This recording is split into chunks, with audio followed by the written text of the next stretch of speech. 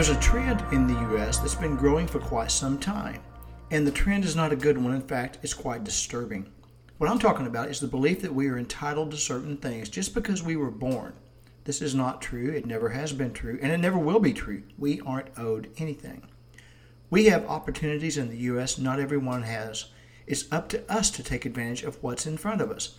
Only a lazy person would just accept whatever comes along.